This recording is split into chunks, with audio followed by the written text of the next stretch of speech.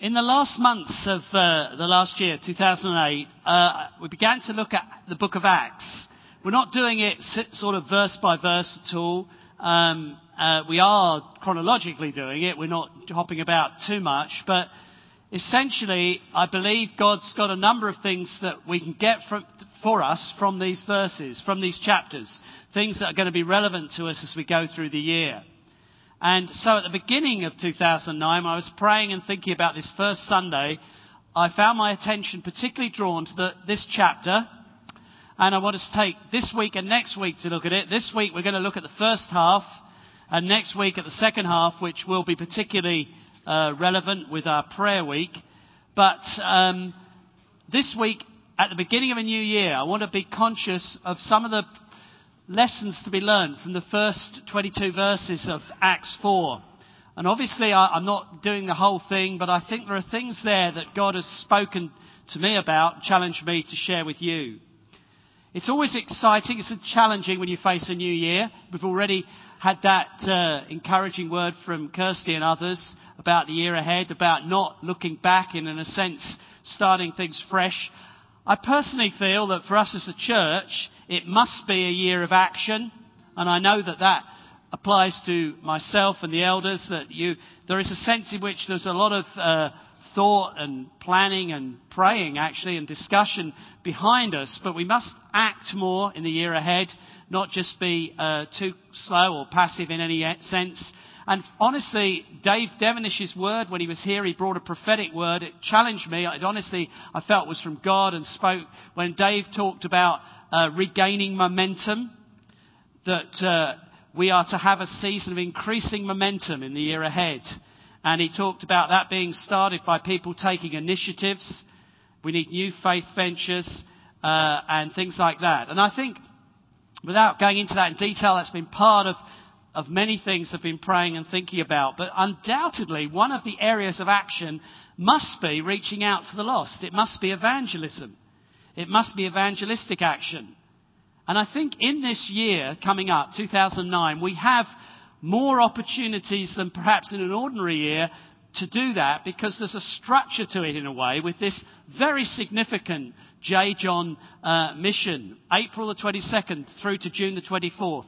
10 weeks, every Wednesday evening, J. John will be preaching in the cathedral. We will be the first of the secondary venues. We want to pray to see this building filled every week. There were encouragements and challenges from the carol service, encouraging in the sense that 120 people responded, of which quite a significant number were first-time responses, which I think was very encouraging given the circumstances. It was also had some technical things we needed to put right. There were some things that we learnt out of it, quite a few really, and the challenges of some of the sort of logistics and all that sort of thing. But I think actually it was exciting, and the prospect of filling not only our own venue here, but several others, probably Vineyard and possibly the Baptist Church and Christ Church. They're not all, we're the sort of main one, and Vineyard then, where there'll be a web relay of the actual talk of J. John. And we'll have more live sort of worship here, and it'll be a different blend from the carol service. But it will be exciting. I really want to pray for people to be saved in large numbers. I mean, I'm not talking about a few dozen. I think I'd like to see it in 4 figures. To be honest, if 120 people can respond at the carol service, if you just got that every week for 10 weeks, and I think the expectation with every J. John mission is that it grows as it goes on, and that there is quite a momentum that builds within it itself. Now, they're not all going to be added to this church. We're added to the many churches. We're working together on this. That in itself is a pretty unique thing, really. I don't know if you can say pretty unique, not very good English. It's actually very unusual, anyway, that we work together so effectively across such a broad band of churches. I mean, the cathedral is a main player in this. That wouldn't have been true probably 5 years ago. All sorts of people are involved. It's a very broad spectrum of churches in Winchester, very broad indeed, almost embarrassingly broad. You find yourself sitting in planning meetings with Roman Catholics who are actively involved in what's going on and who want to see people saved. It's quite, what should we say, it shifts your paradigms a bit to sit and fellowship with these brothers and sisters and find that they love the Lord, and they're looking for people to respond evangelistically. Because be in no doubt, J. John is an evangelist. This is evangelistic. This isn't sort of, I guess, I don't want to be detrimental, but it's not one of these sort of fuzzy things. It really is evangelism. There really will be reaping. People will be brought forward. There will be the organisation of the response and the way we do it is not dissimilar from something like a Billy Graham, where people have packs and they're trained to counsel people and pray with them. It has all of that sort of feel to it in some aspects, but more contemporary. So it is pretty exciting to be part of it. And actually, we are main players in it. That has its own demands time-wise. Dave Lockyer and myself are very actively involved in... Actually, Dave goes to 2 meetings a month. I go to 1, if not 2 sometimes, for a whole Tuesday morning, planning and preparing. Huge budget. It's £250,000 pound budget. It is a big thing. J. John generally sees thousands at these meetings. We're anticipating a 4,000 sort of attendance, which is... nearly 2,000 at the cathedral, 800 here, and then spread around other places. And it will make an impact on the city. I'm quite impressed by the team of people there. Some of them I've not met before. There'll be some big names involved in the testimonies and things like that. And then it will, when it gets there, it will be quite high profile. And I think this comes into a nation which is in turmoil. I mean, we are shaken by what's happening. The material, financial gods of this world are being shaken. It's very hard for a culture that's made shopping its religion to be experiencing what it is now. I mean, it is its religion. You only got to look at the size of the big shopping centres built. They're almost cathedral-like, almost overtly so, in the way they build them. And that very God is being rocked. The God of finance and materialism. And even this weekend, there's more news, isn't there? Maybe there'll be another bank that will need bailing out in our country. What we've seen with Woolworths and all the rest of it is only the beginning. You read it every paper. You do wonder what's going on. It's quite major. I think it is more significant than sometimes when we're involved, say, for example, in an Iraq war, which always seems way over there. This touches us. And I think people are genuinely shaken and will be open to the gospel. There is anyway, I believe, a spiritual hunger. I was amazed when we had what was really a bit of an experiment, but I think one we want to build on, had the doors open when the farmers' market was on 14th of December. We estimate about 80 people just came in. And when I didn't all stay all the time, but when I was preaching for 10 minutes, whatever it was, 15 minutes, I noticed, speaking from here, that those sitting there having coffee didn't move away. They sat and listened. There was sowing going on. People are open. And we've got to seize this time and understand what God's doing and be people who are conscious of that and take opportunities to share the gospel. We have got to gear up for this year and be, every one of us, more active and assertive really in our Christian life and in our outreach. And to help us do that, we're going to be looking at J. John's book, Breaking News, which every church involved in the mission, and it is a broad section of churches, they're all committed to looking at breaking news. This isn't something, what the elders ask us to do. This is part of what all the churches involved in mission in Just 10 are doing. They're looking at that book, Breaking News, so that we've all got ourselves prepared. To some extent, it's not dissimilar from some of the material we looked at once before when it was Blow Your Cover. But actually, in some ways, it's better. We're not doing it. We're doing it in community groups. We're not doing it as one big gathering. We want it to be part of our study program for the next 2 months or so. We want it to be linked to actually praying and endeavouring to reach out to our friends. We're going to try and put a little more space in the church diary to free up a bit of space so that we can be a bit freer to engage with people. I'll tell you a bit more about that next week, I think. But by and large, we must embrace this thing, this breaking news, this opportunity. We must let it provoke us and encourage us and pick it up enthusiastically, not just as, something to do. Because I believe God is calling us to it. It's only a means to an end. It's not whether we do it exhaustively, but we get the gist from it. We get the provocation from it. We actually do what it's equipping us to do, which is begin to pray for, befriend, and ultimately share the gospel with people around us at work and in our streets and in our families. So with all of that in mind, let's read these verses now before I say any more. Let's read Acts 4 and verses 1 to 22.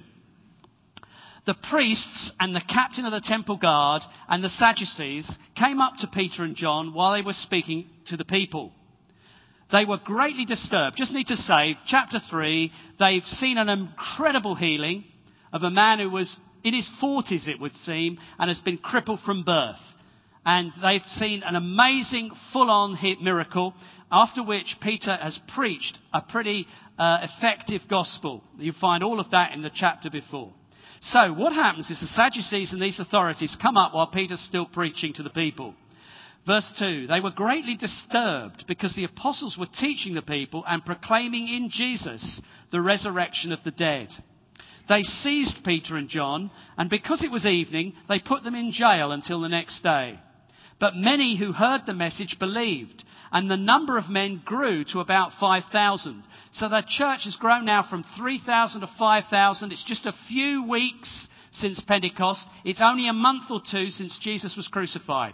Bear all that in mind when we're talking later.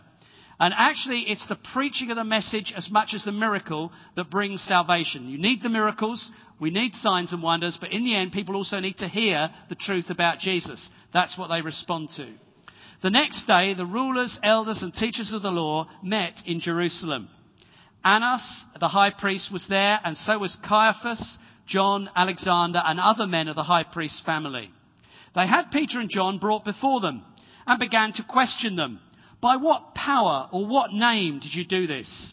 Then Peter, filled with the Holy Spirit, said to them, rulers and elders of the people, if we are being called to account today for an act of kindness shown to a cripple and are asked how he was healed, then know this, you and all the people of Israel. It is by the name of Jesus Christ of Nazareth, whom you crucified and whom God raised from the dead, that this man stands before you healed. He is the stone you builders rejected, which has become the capstone. Salvation is found in no one else.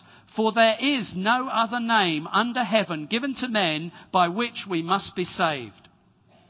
When they saw the courage of Peter and John and realized that they were unschooled, ordinary men, they were astonished, and they took note that these men had been with Jesus.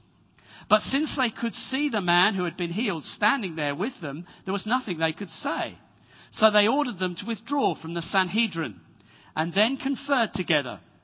What are we going to do with these men, they asked. Everybody living in Jerusalem knows they have done an outstanding miracle, and we cannot deny it. But to stop this thing from spreading any further among the people, we must warn these men to speak no longer to anyone in this name. Then they called them in again and commanded them not to speak or teach at all in the name of Jesus. But Peter and John replied, judge for yourselves whether it is right in God's sight to obey you rather than God. For we cannot help speaking about what we have seen and heard. After further threats, they let them go. They could not decide how to punish them, because all the people were praising God for what had happened. For the man who was miraculously healed was over 40 years old. Lots of little things interest me. I almost want to give them away sometimes, by the way, to instruct you. Liberal scholars often look at that and say, ha, ha, ha. How could they know what was said in the Sanhedrin? Because they had been ordered out in those verses 16 and 17. But of course, what you need to realise is that although the Sanhedrin at this stage was a very antagonistic group, there were members of that group who were going to be saved. And there's one outstanding person who was possibly part of that Sanhedrin, a man called Saul of Tarsus. And certainly his own mentors and teachers were. And within a few months and years, key players in that particular event were to be saved, amazingly enough. And they would have recorded what happened, and they would have given their sort of personal recollections to Luke, who was a close friend of Saul. So that's how they know what went on, because later on, others were going to be saved.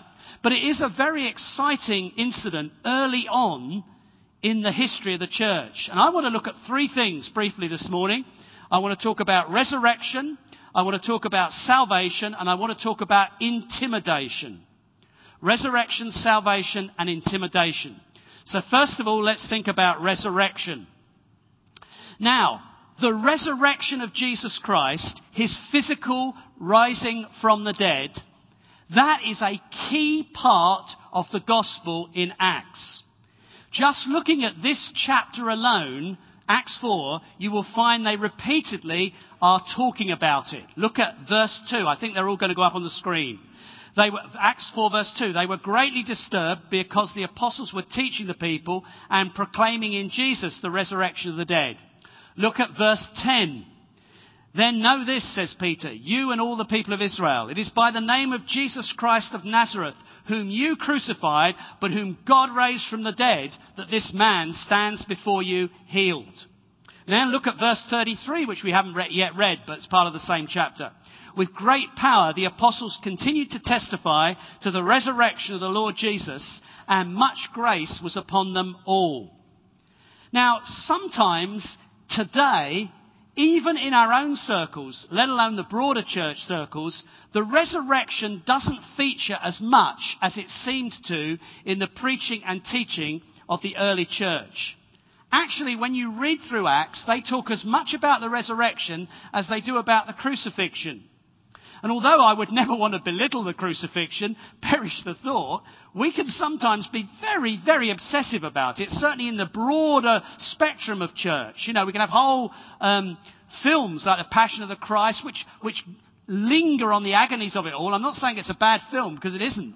But generally in church history, there's an awful lot of lingering on the suffering of Christ. But what's interesting in Acts is they don't actually talk about the suffering of Christ. They know he was crucified. They're talking about him as being alive. They talk about the resurrection a lot. And I think we need to learn from them. Because the physical resurrection of Jesus is not merely some happy ending tacked onto the story of Jesus. It is the key to everything in the gospel. Without the resurrection, there is no gospel. Now, the resurrection opens the way for a totally new world. Be in no doubt whatsoever, the resurrection changed everything. It starts the final era of world history. It sows the seeds or brings the first fruits of the age to come. The resurrection opens up tastes of an age yet to come. Not only in Jesus, but in what we get into through the resurrection. The world is not the same as it was before the death and resurrection of Jesus. Leslie Newbegin says this: the resurrection cannot be accommodated in any way of understanding the world except one of which it is the starting point. You can only understand the resurrection when you see that it is the starting point of something completely new. The resurrection opens the door to the power of the Holy Spirit coming on every believer, male and female, rich and poor, Gentile and Jew, slave and free. You can be filled with the Spirit in a way beyond the dreams of people like Moses and David because of the resurrection. Isn't that incredible? I trust you think it's incredible. Don't you think it's good that you can be filled with the Holy Spirit? It's an amazing thing that comes through the resurrection. The resurrection raises the real expectation of miracles, like the one that's been seen already. This man has been healed. Now, those miracles are real and potential because Jesus has changed something. The dimensions have changed. The dimensions of the universe have changed. The age to come has begun to break in. And there are tastes of it. And Jesus has somehow multiplied himself so that he who could heal has passed on something through his Holy Spirit. There can be healings today. Can't there? Ray, we're still praying for you. There can be miracles. The potential is there. It's not just a fanciful thing. The signs and wonders are available because of the resurrection. The resurrection speaks of victory over sin and Satan and death. Death's sting is gone.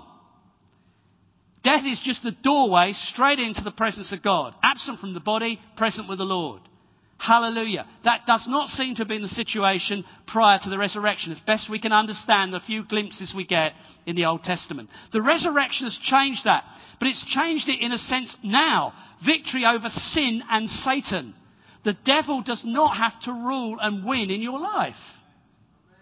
because you're a new creation in Christ. The resurrection has changed it all. It has made it possible for you and I to have a new heart and a new spirit and to be born again and for the Holy Spirit to change you from the inside. That was not possible before the death and resurrection of Jesus. No one of these guys were excited about the resurrection. Jesus' resurrection is, listen to this, a fact of history. The Bible is about facts in many ways. It's got lots of other things in it. But it is not a book of myths and legends. This is a fact of history. The resurrection is a fact of history. And actually, in this chapter, two major proofs stare us right in the face. And I'm going to take a few minutes. If I'm a bit longer this morning, please forget it. Because you need to hear what God's going to say this morning. I want to get to the last point, and I don't want to rush any other point. Right, there are two facts that stare you in the face about the resurrection right here in this chapter. Here is one of them. The change in Peter and John. It is remarkable. The Sanhedrin they are standing before are 71 men. 71 of the most powerful and influential men in Israel. These are the movers and shakers. They're 70 plus the high priest. That's why they're 71.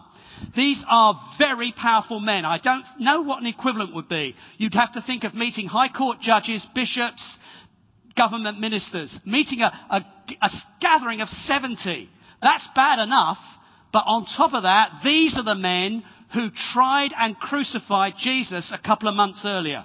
It's the same group, the same characters. That is pretty scary. And they are meeting 70. That's a lot. I don't know how many it is. It's a lot. Half of the bottom of this. And they are all very powerful men, very intelligent. They are men with a good relationship with the Romans. Despite their huffing and puffing, they're pretty in league with the power of the Romans. They can do what they want to do. They are powerful men, intellectual men, wealthy men, educated men. Now, Peter and John's courage is remarkable. You can take it for granted, but listen, you haven't got the time this morning. You go back and read what happened when Jesus was arrested. Read about Peter in Luke chapter 22. Peter hasn't the guts to say he follows Jesus to a little girl, servant girl. He starts swearing, I don't know Jesus, I don't know who you're talking about. And he says the same to the most innocuous people. Why is he suddenly able to look these 70 guys in the face and seemingly, I think, point his finger at them and say, you crucified him and God raised him from the dead?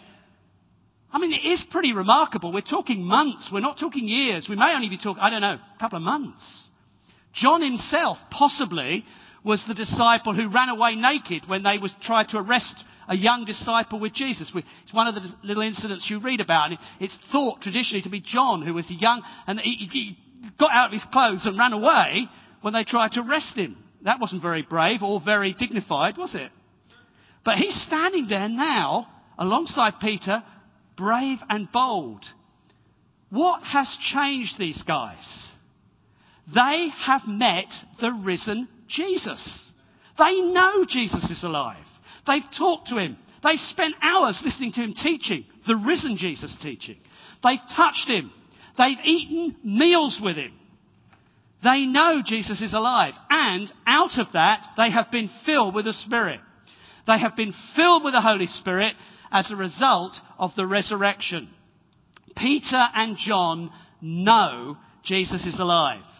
But here's the other argument, and I think this is a very powerful argument for the resurrection. Bear with me as I explain it to you. So there's the change in Peter and John, but there's the behaviour of the Sanhedrin.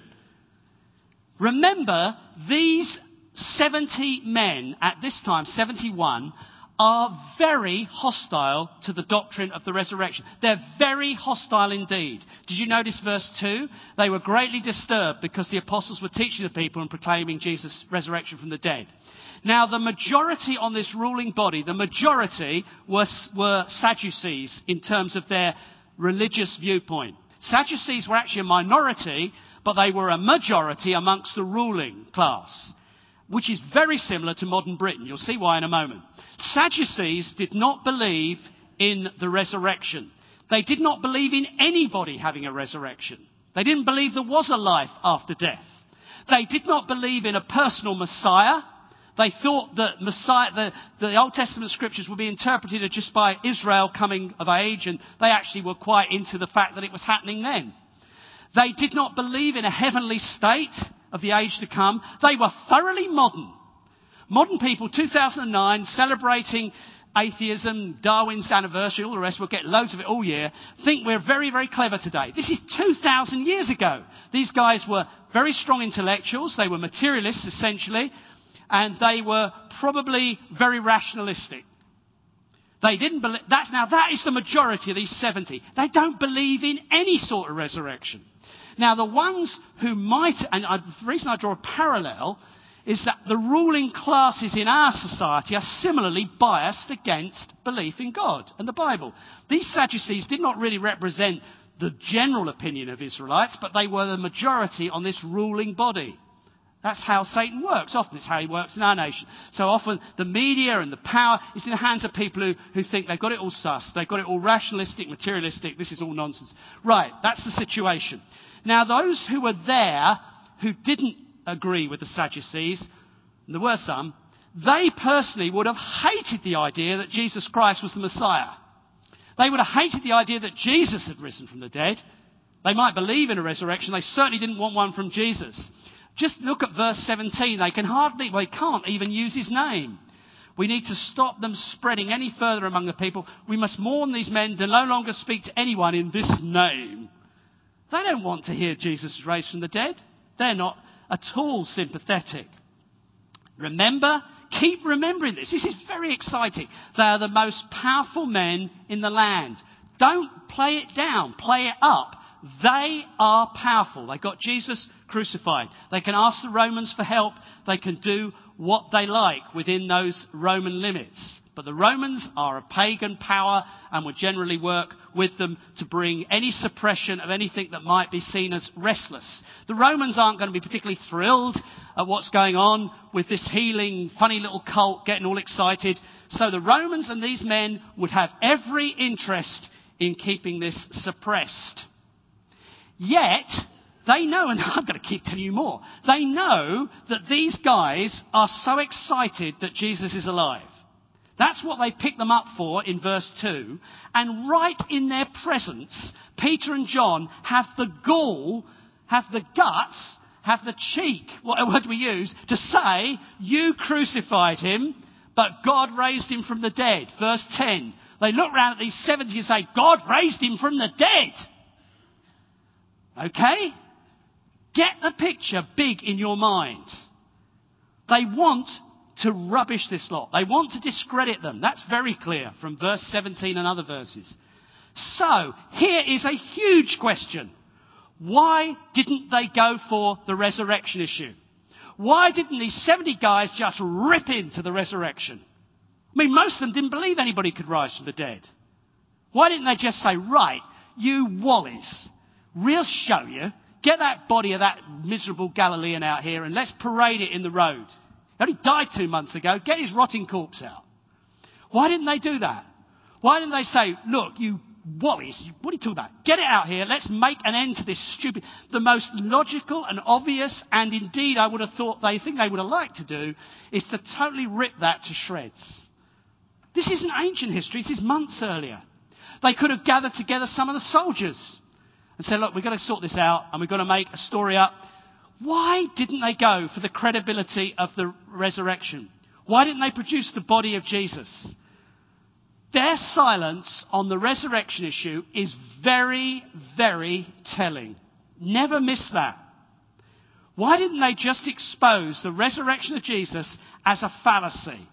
A clear, sustainable clear, sustainable evidence to show that Jesus was dead and buried. Why didn't they do that? Because they couldn't do that, because he wasn't dead and buried. That's the fact. Jesus, let it sink in to your modern, dull 2009 heads. Jesus was not dead and buried. They could rubbish the men's words, but they couldn't grasp anything to rubbish what they were doing. In fact, the evidence was the other way. Circumstantial but powerful evidence. Men like this cripple being healed. People like Peter and John standing faced by these 70 men and sort of shouting in their faces, Jesus is alive, you crucified him, God raised him from the dead. Now they couldn't rubbish that. They didn't like it. They told them not to say it, but they couldn't do the most obvious simple thing of saying, you are idiots, look. They didn't because they couldn't. Doesn't that send a tingle down your spine? Do you not realise, you lot, that Jesus is alive today? Jesus is not dead and buried. He's not a myth. He came alive and he rules today. Your Saviour is alive. You want to start in 2009 with that right in the centre of your heart. Jesus is alive and everything has changed because Jesus is alive. Your past can change. All your sins are forgiven because he's been raised from the dead. Your present can change. You can be filled with the Holy Spirit. That's one of the things that happens because of the resurrection. You can fuss about what terminology I use. Oh dear, John, what should we call this? I don't care what you call it. Make sure you're filled with the Spirit. And I don't think we always realise we can be and should be. Go on. It's there. Jesus is raised. He's poured out the Holy Spirit. It's for his followers to be filled with the Spirit. Our future can change. We're not going to go into a godless eternity. We're not going to end up at nothing. It's just flicked out like a dead ant or something. We are going to live forever with him. We're going to be absent from the body, present with the Lord. Some of us may be alive to be changed in an instant and meet with him. I assure you, we will be with him. We will meet him because he is alive. Read 1 Corinthians 15. He's the first fruits and we are going to follow through. Isn't that something good to go into the new year with? Need a confidence in your spirit. Jesus is alive. Now let's think of salvation. I would say Acts 4 verse 12 would be my verse for the year, if you like, or beginning of the year. Salvation is found in no one else, for there is no other name under heaven given to men by which we must be saved. That verse is a verse for 2009. I want you to have it in your heart. It is a significant, absolute, strong statement made by the Apostles Peter and John right in the face of these unbelieving men. I think it's Philip Greenslade who said this. I read it somewhere, I think it was his book. The biggest challenge facing the church in the 21st century is remaining true to the uniqueness and exclusivity of Jesus. The biggest challenge facing us in the 21st century is to remain true to the uniqueness and exclusivity of Jesus. He goes on. This means holding fast to Jesus' own claim that he is the only way to God. Now that doesn't sit comfortable in modern Britain, does it? Blow modern Britain. That's truth. It's never sat comfortable. It didn't sit comfortable here. You don't think these 70 went, oh, well spoken. Excellent. Jolly good word, Peter. How uplifting. These guys, Peter's not saying it to an audience that are going to be sympathetic. Not like I am. You're sympathetic to this. It's absolute truth. Now, in our postmodern pluralistic age, people react very negatively to things like this. We've got to be firm on it.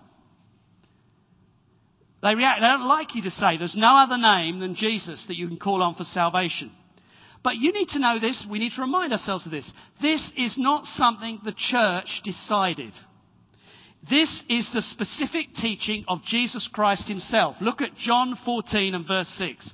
Jesus answered, I am the way and the truth and the life. No one comes to the Father except through me. So it isn't something the church worked out, I don't know, Da Vinci Code type thing. Oh, this mysterious church did all these horrible things. Jesus taught it. And the disciples believed it. Peter and John understood it and taught it, and so will we. Now here's an interesting thing, because it's not a negative in the end, it's a very positive. Very positive. you need to understand that the uniqueness of Jesus is the only way in which salvation can be available to the whole world. Every tribe, race, nation and tongue. Because Jesus is not like another religious teacher. What he did was for all nations. He is the representative man. He represents men and women. He's like a second Adam. The Bible teaches that. A second man. He was unique. God-man. We remembered that over Christmas with many, many different ways. The virgin birth, etc. But we were emphasizing he was the incarnate God. God-man. There was no one like him. So only Jesus can solve the real problem that every human being has of disconnection with God and of sin. Now that sin manifests itself in a million different ways, in 1,000 different cultures. But the solution is only in and through Jesus Christ. And so it's only by being exclusive to him that the whole thing can be inclusive to all. It isn't culturally bound. He bore our sins on his body on the cross. We here this morning who trust in that are a massive gap away from Peter and John culturally. Think of the cultural gap between us and these men preaching it right here to the Sanhedrin. It's pretty massive. This isn't just a Western thing. This isn't just a religion. This is the truth for the whole world and for every culture. That salvation is found in no one else. For there is no other name under heaven given to men by which we must be saved. Do you believe that? I believe that. It's important that we hold it very clear as we go into this year. Because we can be open-minded on many things. And often the church is too often legalistic and hidebound. We can be open-minded.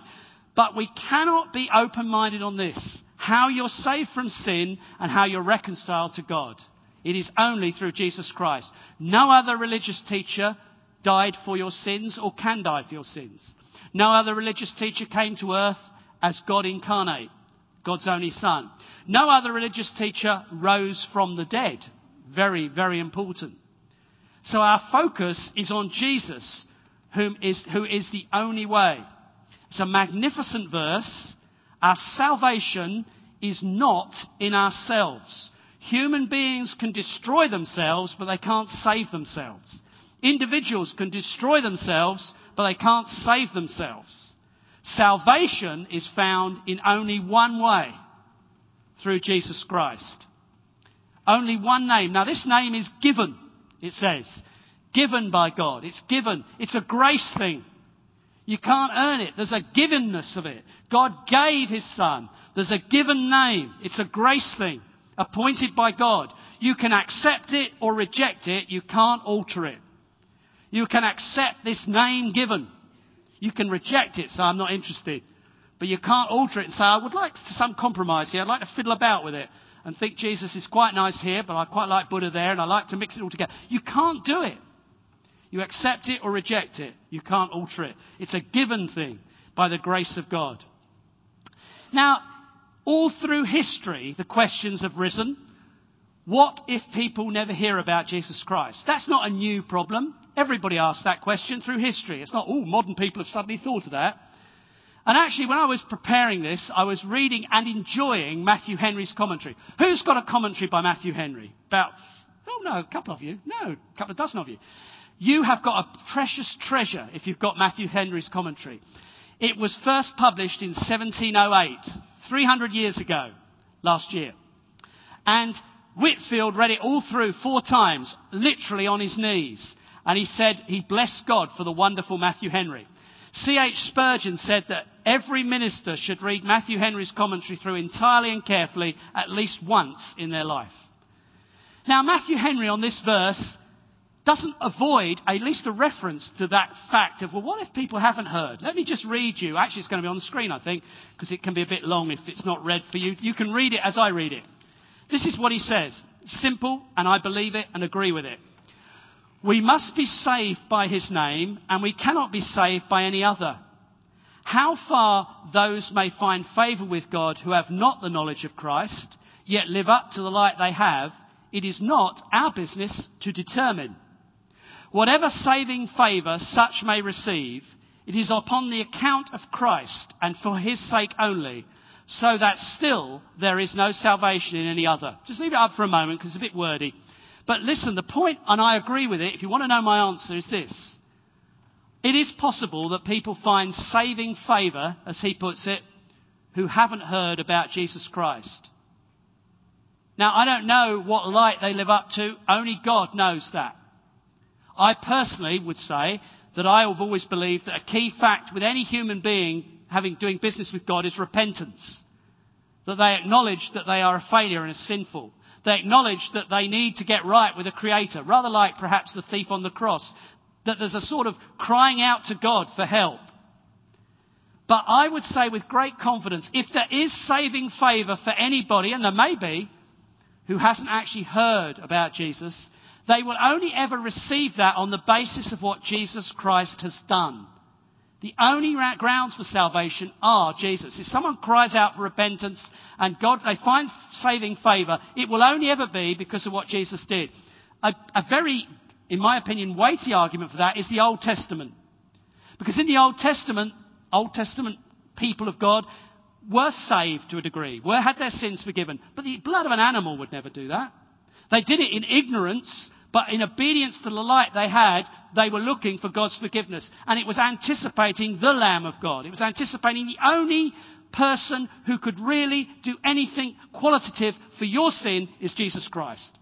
No animal sacrifice can do it. Nothing else in the world can solve the sin problem except Jesus. Now, it is far more important people hear about Jesus because the Bible tells us that faith comes through hearing the word.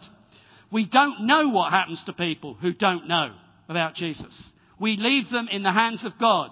It's not our business, as Matthew Henry says, fundamentally. We can have a few intellectual opinions. But in the end, faith really comes by hearing the word, doesn't it?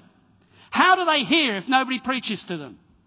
How are people going to know this wonderful good news if we don't tell them about Jesus? Well, you know the answer. They're not going to, are they? Essentially, that is how we have to live. Essentially, that's what we know and what we have to do something about. If we don't tell them, who will tell them? Who can tell them? And that is a fundamental fact for the church, for every believer, that we have a command, a commission, a challenge, that we have got precious good news for every human being, and we must be prepared to share it. Because we have no confidence they will come into the good of it unless they hear that good news. As we go into this year, I want us to really be on the front foot to share our faith in whatever way we can with those around us, both in our own sort of circles and beyond, even strangers. Let's finish up, though, by moving on to intimidation. And I felt to speak a little bit about this, although originally when I was preparing I thought I'd just do the first 2 points. But I actually felt that this is quite an important one to finish on, this third one. Because I think it's quite an instructive passage about particularly fear of man. Now that's what I'm thinking about, being intimidated by fear of other people. Let's just get this very clear. This Sanhedrin were a pretty scary lot. 71 most influential men in Israel, top of the social pecking order, had all the power cards in their hands. They could use their links with the Romans. They had their own soldiers anyway, as we can see from verse 1. They were politically, intellectually, socially at the top of the pile. They saw Peter and John, and this is the first point. I don't want you to miss this. They saw them as unschooled, ordinary men. That's the phrase used in verse 13. Now, we need just to get the weight of that a little bit for a moment. Unschooled means this. It doesn't mean they were uneducated. It means that they were not trained in the rabbinical schools that these men have been trained in. That they lacked what we might call theological training or a university education. Now, that is a specific meaning of that term. These guys are not well educated. They would be able to read and write. I think most Jewish boys from that background that had been instructed in the law, but they were not educated properly in these men's opinion. They also saw them as ordinary, and that is a very interesting word. Ordinary. They're very ordinary people. Now, The Greek word that's translated as ordinary is the word idiotes, from which we get the word idiots. Now, it's not quite as nasty as we use it, but the dictionary definition, the Greek dictionary definition of idiotes is this: one devoid of special knowledge or gifts, a very plain person. One devoid of special knowledge or gifts, a very plain person. So Peter and John were rated as being uneducated idiotes. Very ordinary, plain, unspecial, not very cool, not very impressive men. Are you comfortable to be in that company? I'm asking you seriously. Because you've got to be prepared to be comfortable, to be thought plain, ordinary, not very clever, not very educated, haven't quite got it up here. Because you believe in God and Jesus, and you think that, God made things. Oh, clever boy. And you don't really quite fit in, do you? I tell you, in modern Winchester, in modern Britain, that can be hard.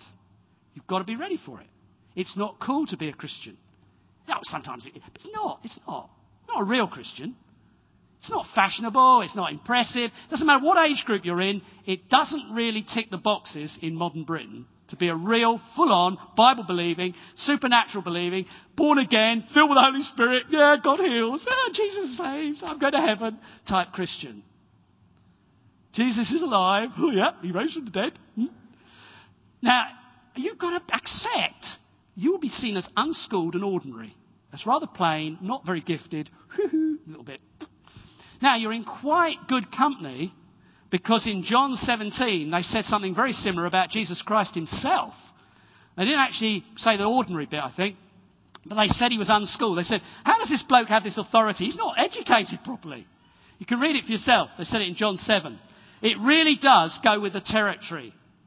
We must be prepared not to be frightened about being thought to be stupid, unfashionable, lacking social skills, not very clever, and a bit, not very special. Afraid of what people think about us. Fearing their scorn. Fearing their laughter. Fearing their anger. Fearing their rejection. Their contempt. Those are real issues for us. Now, I would say they're very real for us. I want to quickly say that Peter and John had the real threat of physical danger. They were seriously likely to be hurt. And on a later occasion, they were beaten and imprisoned. But how is it that Peter and John not only put up with this scorn and that sort of attitude, but also the physical intimidation of these 70 who could honestly, they could have them killed because they'd had Jesus killed a few months earlier. How is it that they are not cowered by that fear of man? How is it they're not shut up and pacified because they're afraid of people and what people will think and what people might do? I would argue, and this isn't another sermon, it's very brief, but I'm going to put the three things up together. I would argue there are three things in this chapter, so don't think, just get the points. I just want to mention them. They were filled with the Holy Spirit, verse 8. They had been with Jesus, verse 13, and they were determined to obey God. I'd like that screen left up for a few minutes. Thank you. I think this was why they were not cowed by fear of man in whatever way. They were filled with the Holy Spirit, they'd been with Jesus, and they were determined to obey God. Now, we don't live with much physical intimidation, thank God. I don't want that. We don't live with the threat of being beaten up, thrown into prison, or even executed for our faith. But in modern Britain, in modern Winchester, even in the modern church, even in this church, we can live with intimidation of other people. We can live with fear of what other people think of us. We can live with a desire not to be thought stupid, not to be thought not very, bit plain, a bit ordinary. Remember the words? Ordinary, idiotes. Thought of as being a bit of an idiotes. There is a real danger that can impinge on us, cower us, and keep us quiet.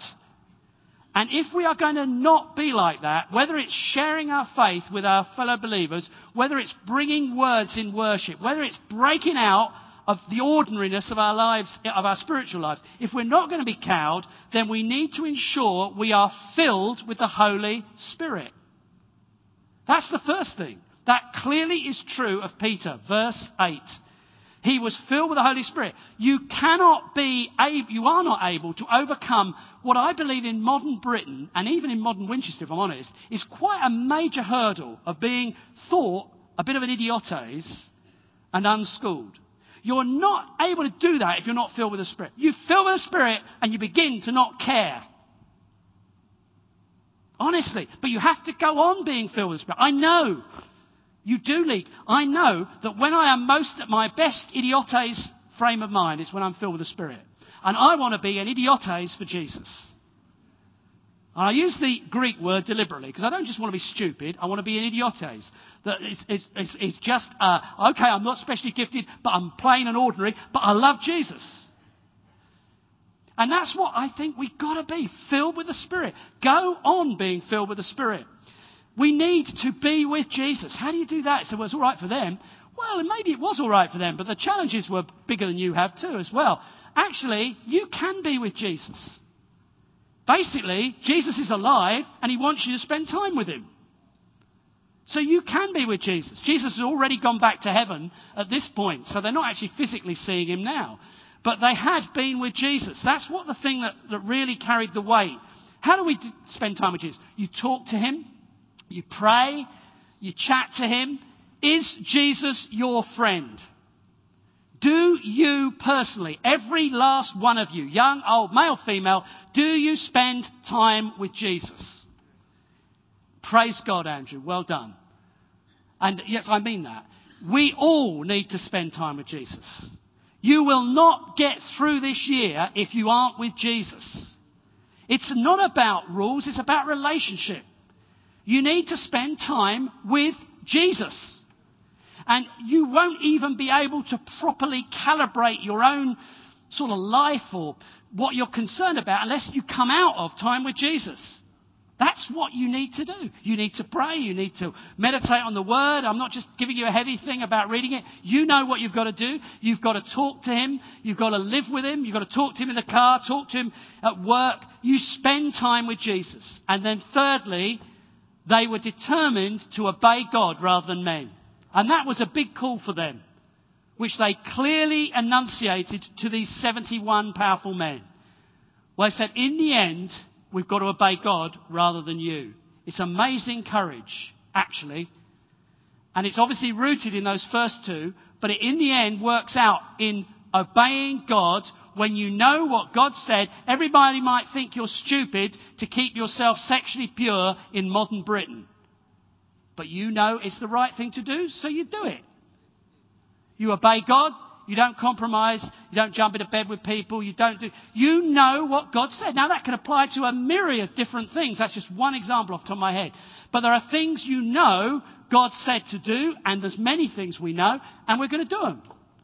And we've got to obey God rather than men. And one of them actually is to share our faith. But that's by the way. But there's loads of things. Now I want to add a little quick rider on this. Look at verse 20. For we cannot help speaking about what we have seen and heard. Because some of you, particularly if you've been around for years in Christian things, will say, oh, that could get legalistic, John. Well, it wasn't legalistic, this obedience to God, because it was rooted not in some rules or list of rules or written code. It was rooted in their own experience and relationship. That's what it was rooted in. It was rooted in their relationship with God and with Jesus and their own experience of him. So it's not, we have got to obey God because he told us very clearly and it's written here very clearly, we must do this, we can't do what you... It's not that. It's about, we can't help it. We know him. He's alive. You can't tell us not to tell people. He's alive. It's real. There is a God. There is a Saviour. There is a Jesus. There is a Holy Spirit. You can speak in tongues. You can lay hands on the sick. You can be stupid for Jesus, idiotes for Jesus. And you can't help it. You're not doing it deliberately. You're not doing it legalistically. John has told me to be an idiot. No. You just do it because you know him. So yes, it is obeying God. And yes, it is taking notice of what he's written. It's not ignoring this, but it is also experiencing it. This was experiential. There's experience running all the way through this. I've told you before, The apostles were experiential Trinitarians. That's how they got to the doctrine. They knew the Holy Spirit was God. They knew the Son was God. And they knew God was God. And they knew there was one God. Now, this is a sort of example of it. They were filled with the Spirit. They knew Jesus. They knew that God had clearly brought things to their minds they've got to do. And they knew they were baptized in the whole thing. They were immersed in the Holy Spirit. They were immersed in Jesus. And they wanted to obey God. That was their heart's desire. God, I want to obey you. Do you go into 2009 thinking, God, I want to obey you? Rooted in knowing He's real. Rooted in knowing He loves you. Rooted in knowing He's your Father. Say, God, help me to obey you. I mean, I struggle to know always what to do. I don't feel I've always obeyed God. I'm doing business with God myself this week. Saying, God, I'm sorry, I feel I've missed it there. I've missed it there. But I find that myself coming back again and again. But I love you, Lord, and you know I want to obey you. You know my heart is to do what you want in my life.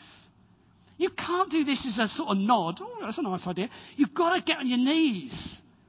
You've got to, and I was lying on the carpet this week. I wasn't even on my knees. I'm just praying. Now, I'm not a hero. I'm only telling you that so that you know I mean this. I mean, I'm not doing it to boast. In fact, I should do that a lot more than I do. So please don't misunderstand me. But you do, when I'm preparing this, I'm finding God pulling me back again and again. I want to be filled with the Spirit. I want, Lord Jesus, to spend more time with you. I can't do it without that. And I need to know your will, because when I know it, I will do it, Lord. Now that is how you live, not intimidated by fear of man. And it's the only possible way to do it. You can't do it by psyching yourself up. Because our culture is full of fear of man. In fact, the whole thing is riddled with it. What people think of you, what you wear, what you look like, what you say. Oh, don't you know that? Oh, you haven't clicked into the latest thing. You know, the whole thing is just like a huge mesh of what people think of you. Now, it's not you're going to suddenly be weird. But you might be sometimes. I can't guarantee you won't be weird. But that's not the point. The point is you're not motivated, but you're drawing on the Holy Spirit. You're knowing Jesus as your friend, your Lord, your Saviour. You're saying, God, my heart is to obey you wherever I can. Do you agree? Do you want to live like that? If you want to live like that, stand up. If you don't stand up. I don't mean that nastily. I don't mean it aggressively. Because I want to pray for you. If you want to live like that, I want to pray for you. Now, one of the reasons you might not stand up is because, frankly, you think, well, I don't even know if I know God. So it's a perfectly understandable thing not to stand up. I'm not even going to sort of half notice you, really. I'm not looking to be heavy on you. I just want, if you haven't stood up and you don't know Jesus as your Lord and Saviour, I want you to know you can know Him today. And you can come to a living knowledge of Jesus. He's alive and He wants to be in your life through His Spirit. And if you want to know more, please talk to me or someone else you might know in the church immediately afterwards, and we'll help you to just understand what you'd need to do. Because it's only a prayer away. But for most of us who do know Him, and maybe most of us have stood, I want to pray, and I want you to sort of be praying for yourself, if you know what I mean. I want you to have your heart open, maybe even your hands open to Him. That's not a bad thing. It's symbolic, really, of being open. Hands thing isn't a sort of some new religious tradition. It's a biblical way of praying, actually, if you read the Bible carefully. But it's symbolic of being open to God and just hands open to Him. So you certainly open your hands up to God. But open your heart. Open your heart. Lord, we stand before you at the beginning of a new year. And Lord Jesus, we don't want to be intimidated. We don't want to be scared of telling people the good news of your salvation that is available to them. Lord, we don't want to be scared of each other. We don't want to be scared of being free to praise you and worship you. Being free to be very ordinary and very unschooled sometimes. We don't want to be scared of that, Lord. We don't want to be scared of seeming naive or gullible or whatever we think we might seem. Please, Lord, we just stand before you. We say, come, Holy Spirit. Now you pray for yourself as well. Spirit of God, fill us anew. Lord, fill us. We can't do it, Lord, just on our own willpower. We're not brave enough. We're not clever enough. Fill us afresh, dear Holy Spirit. Come, Lord. Lord Jesus, we say we want to spend more time with you. Help my brothers and sisters to do that, not always in a diary way, but in a daily way. Just to talk to you when they're at work, when they're driving, when they're cleaning the house, when they're buying the shopping, when they're taking the kids to school, Lord. I pray that we'll just know an engagement with you all through our lives. You're with us and we're talking to you. We spend lots of time with you. And Lord, as we stand before you, we say we want to obey you. Oh, Jesus, help us. Father, we want to obey you. Father, I'm so tired of our own agendas. I'm so tired of our own fear of what may or may not happen. We want to be radical in our obedience to you. Father God, we say it. Help us, Lord. Fill us with your Spirit. Because we want to be, Lord, fearful of only one person, you. Free of all other fear. Spirit of the living God, fall afresh on us.